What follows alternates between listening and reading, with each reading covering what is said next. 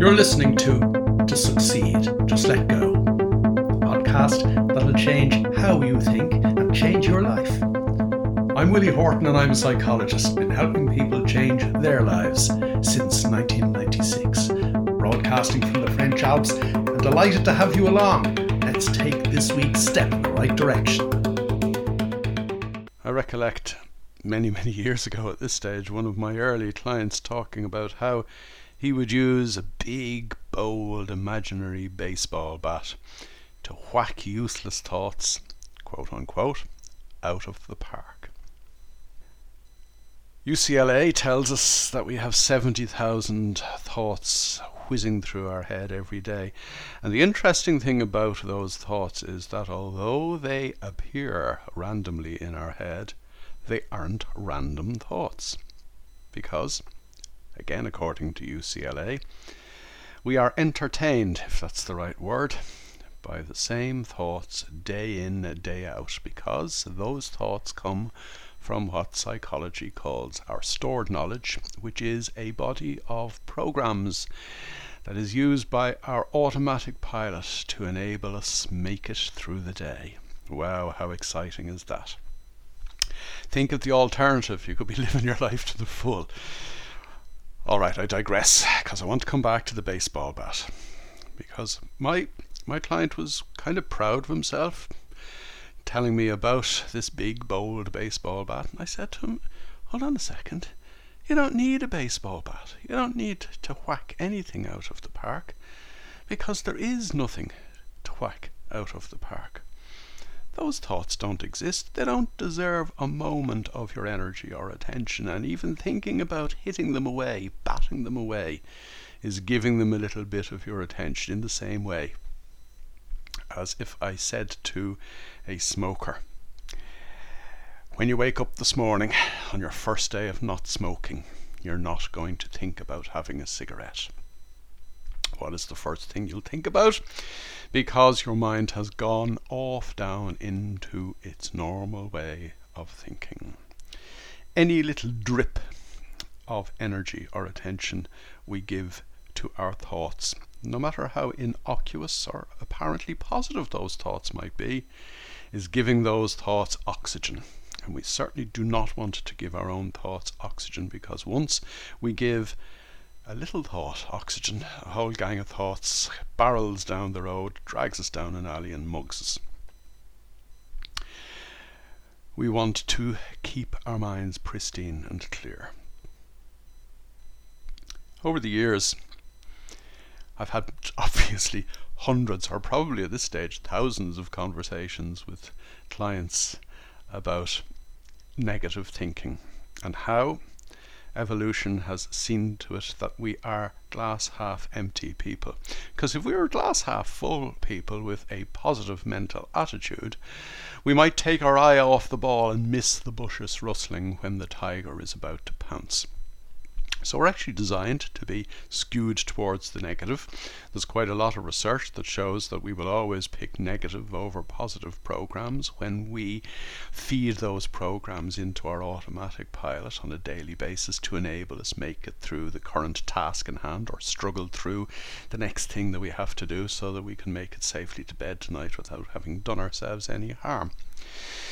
We are constantly on the back foot when we're using our minds normally. We're constantly automatically negative. And that is not living life to the full. That is just about barely existing. But what if you... No, not what if you, because it's actually a matter of fact. Seeing as how you are giving your attention automatically to negative thoughts, would it not make sense for you to supplant those negative thoughts with positive ones? After all, you'll all have heard of the book called The Power of Positive Thinking, and an awful lot has been written about positive thinking, and I have myself a minute ago mentioned positive mental attitude. And as we have said in previous conversations, how you live your life is all about attitude. It is the approach that you take moment to moment that is driven by your attitude. But let's get a couple of things straight away.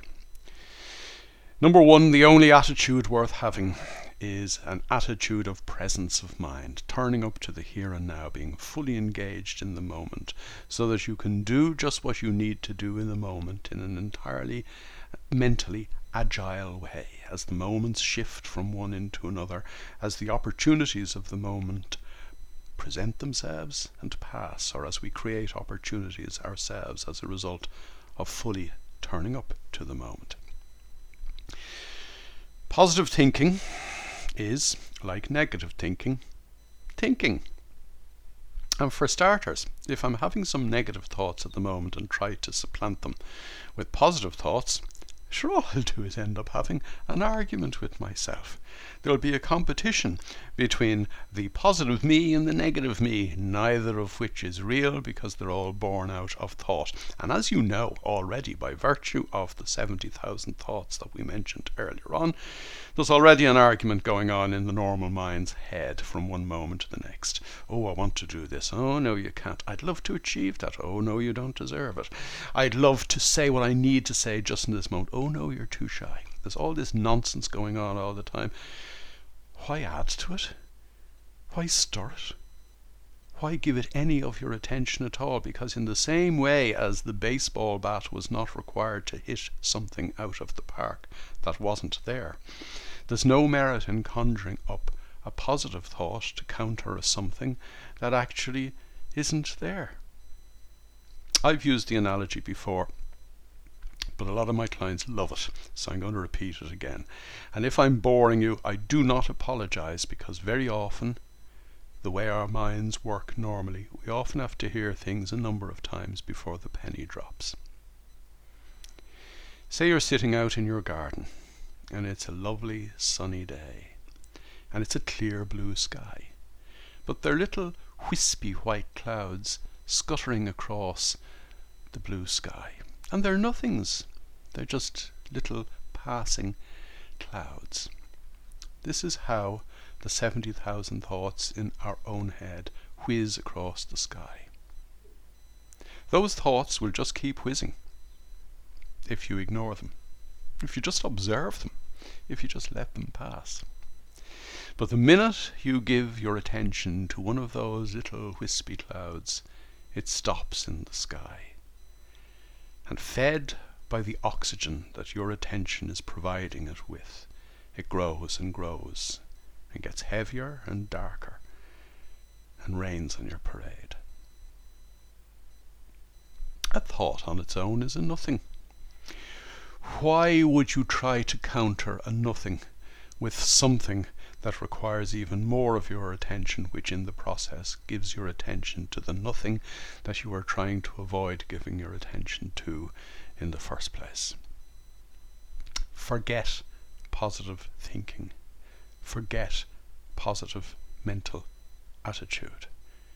It was, after all, and there's quite a bit of research done on this, positive mental attitude or positive thinking that got the financial sector into the mess it got itself into in the early 2000s, which led to the crash of 2008. And an awful lot of people suffered an awful lot as a result of that, and some people, 13 years on, are still suffering.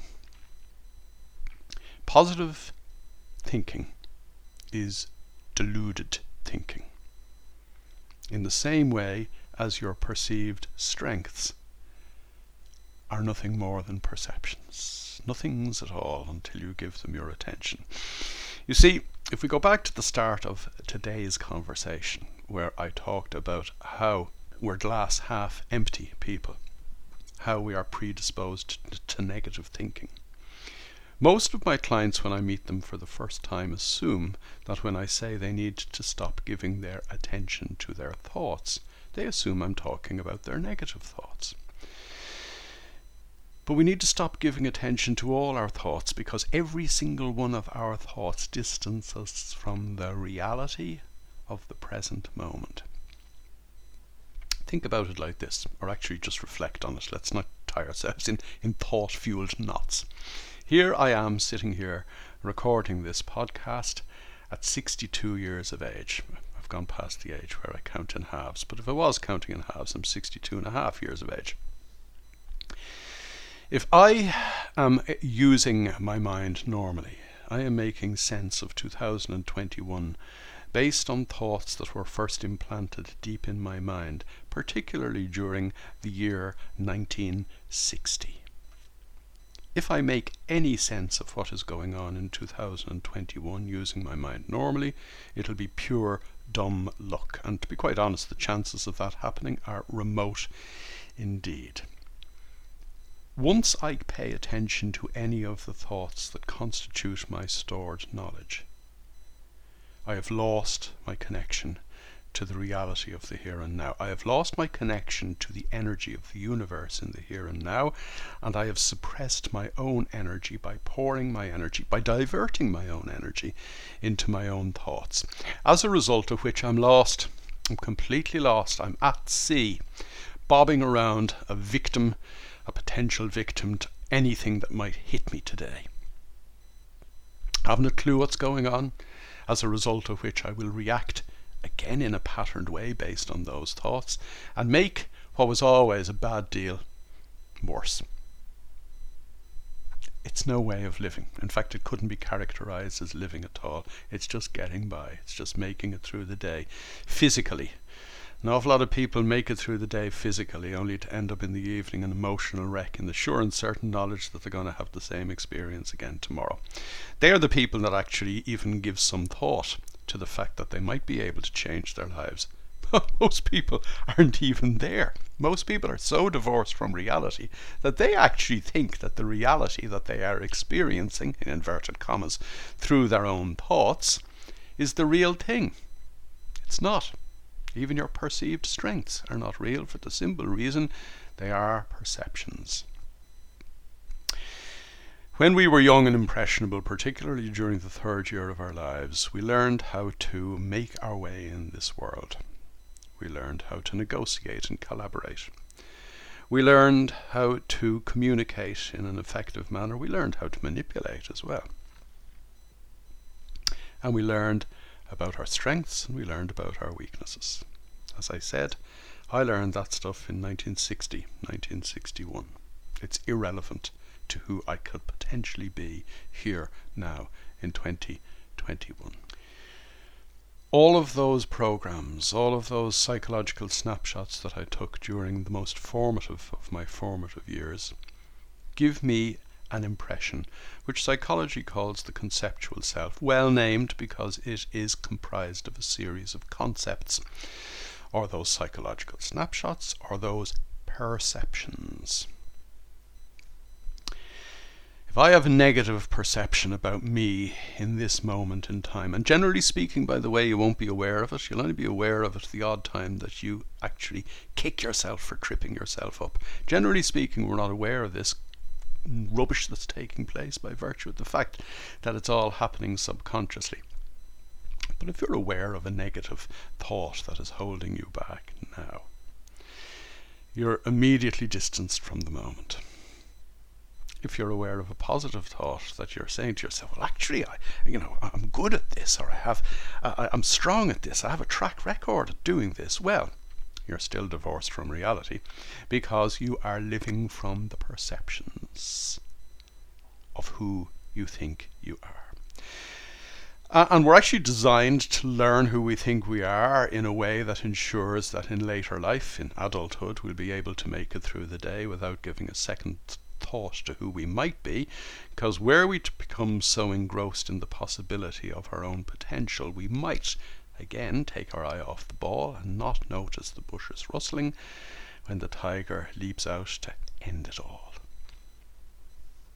The point I'm making is really simple. Thinking is just thinking. Giving your attention to negative thoughts gives you your impression not only of your limited self, but of the limited possibilities of your life. Giving your attention to positive thoughts doesn't have the effect of cancelling out the negative thoughts, by virtue of the fact that you're still caught in the world of thought. You need to completely leave the world of thought behind. Now, immediately people will say to me, but hold on, I'm paid to be an engineer, or I'm paid to be a project manager, or I'm paid to be an accountant, or I'm paid to think up new ideas from I work in an ad agency, for example. That's not the kind of thought I'm talking about. There really, I suppose, if I could be as simplistic about it as possible, there are three kinds of thought. Number one, the automated 70,000 thoughts that are effectively patterned and pre-programmed to enable us make it through the day. The basic stuff in our subconscious mind, in our stored knowledge. The thoughts that you learned that in effect give you a level of expertise. So say you are an accountant, you're an expert in accountancy. Or if you are a plumber, you're an expert in plumbing. You have a body of knowledge. That's a different kind of thought. It is a kind of expertise that you apply in the course of your day. Here's an interesting aside. It's not an aside, it's a very important aside. If you are an electrical engineer, you are an expert in electricity. But that doesn't mean you will apply that knowledge in the proper manner if you're buried up your backside in thought. One of my clients over the years has been one of the key electrical generating companies in Europe. And what was discovered over the years was that people, highly qualified electrical engineers, were killing themselves by putting their hand on the wrong wire or cutting the wrong wire because, yes, they had all their technical expertise available to them, but they were paying attention to the repetitive thoughts in their own head, weren't paying attention, weren't present in the moment, and despite all their expertise killed themselves as a result of not being mindful, or if I can put it more bluntly, of being mindless. It was only when this organization began to realize that it isn't a set of safety procedures that save experts' lives, it is presence and focus in the moment that saves experts' lives. Presence and focus in the moment will save your life. You will save yourself from your perceived self, from your conceptual self. We need to leave the world of thought behind. We don't need to whack it away. We don't need to have an argument with ourselves about supplanting a negative thought with a positive one. We simply need to be present. As I said a moment ago, presence will save your life. Left on automatic pilot, we are never present, and our life passes us by. How sad. I recollect one client saying to me many years ago that he had travelled up to the north of Ireland as his great uncle was dying, and he sat with this man who was lying in bed at 87 years of age, and his last words to my client were, "What the hell was that all about?" 87 years of existing, and not a single moment of his adulthood spent living. Our lives are passing us by when we are not in the here and now. Lost in the world of thought, we are truly lost, and all we're doing is surviving. But presence will save your life. It will enable you to discover your life. It will enable you to discover the joy of living in the here and now. Okay, somebody said to me recently, joy is a word I only expect to see on Christmas cards. But a life without joy isn't a life being lived at all. What is the point of getting up in the morning if you're not going to enjoy yourself today? Think about what I just said. Enjoy yourself. Give yourself joy. You give yourself joy by experiencing the wonder of the here and now, the wonder of life truly lived, free of thought, the wonder of knowing what is actually going on and what you need to do to move forward, rather than the mindless alternative of thinking that you know what's going on, of thinking that you know who you are, and of thinking about who you think you are and what that thinks about what you think is going on. Madness, utter madness. And I haven't even got it right there. If I were to repeat that sentence, and I won't bother at this stage, there's a couple of other steps of thought involved in there as well, in the whole process of what psychology calls cognitive appraisal. Wake up, turn up, tune in, come into your own life and enjoy yourself in the here and now. The key thing you will begin to understand, actually the key thing that you will begin to experience when you come into the here and now, when you wake up, is a dawning realization of how you are an integral part of the universe. This is not some hocus pocus faith-based thing that I'm talking about here. This is hard science. This is modern quantum physics. You and I are an integral part of the universe. The universe would not exist without you. You need to play your part. You need to turn up. You need to realize your own inner potential. When you leave your thought programs behind, it's like taking the cork out of a bottle of the finest of champagne that has simply been waiting to throw itself into life, to invest all its energy in the here and now.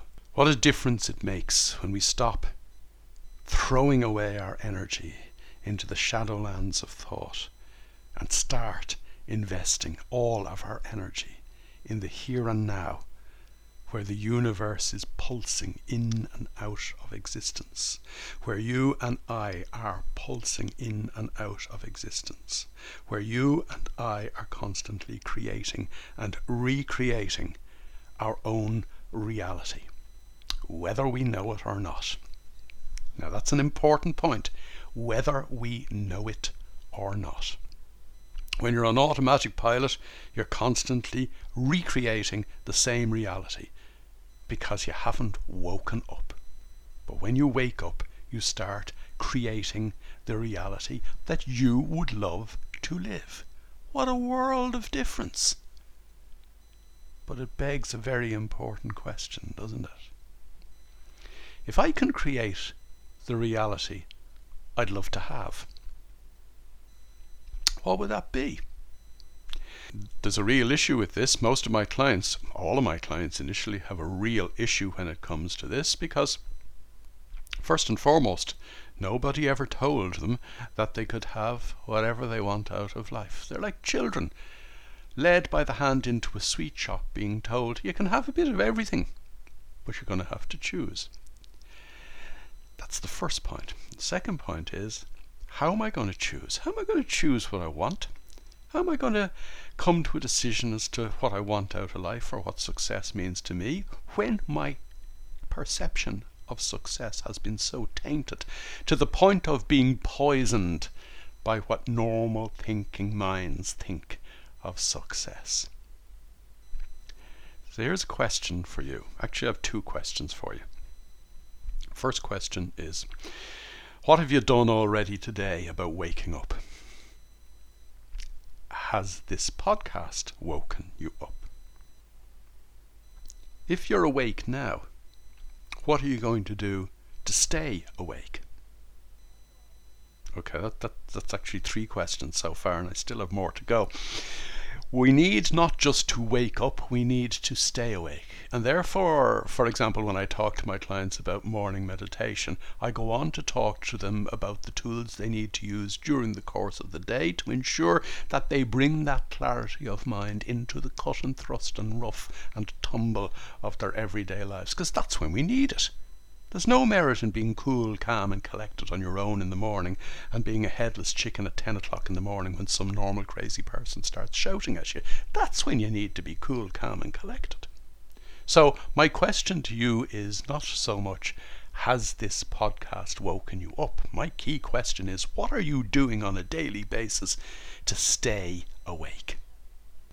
And as you become more and more awake, what do you reckon your ideal life might look and feel like? In other words, what turns you on? What gives you joy? Now, I know I said a few minutes ago that we enjoy ourselves. In other words, it's something we do moment to moment. The question I'm asking you now is ever so slightly different. What actually turns you on? What are the things you'd like to have loads of in your life?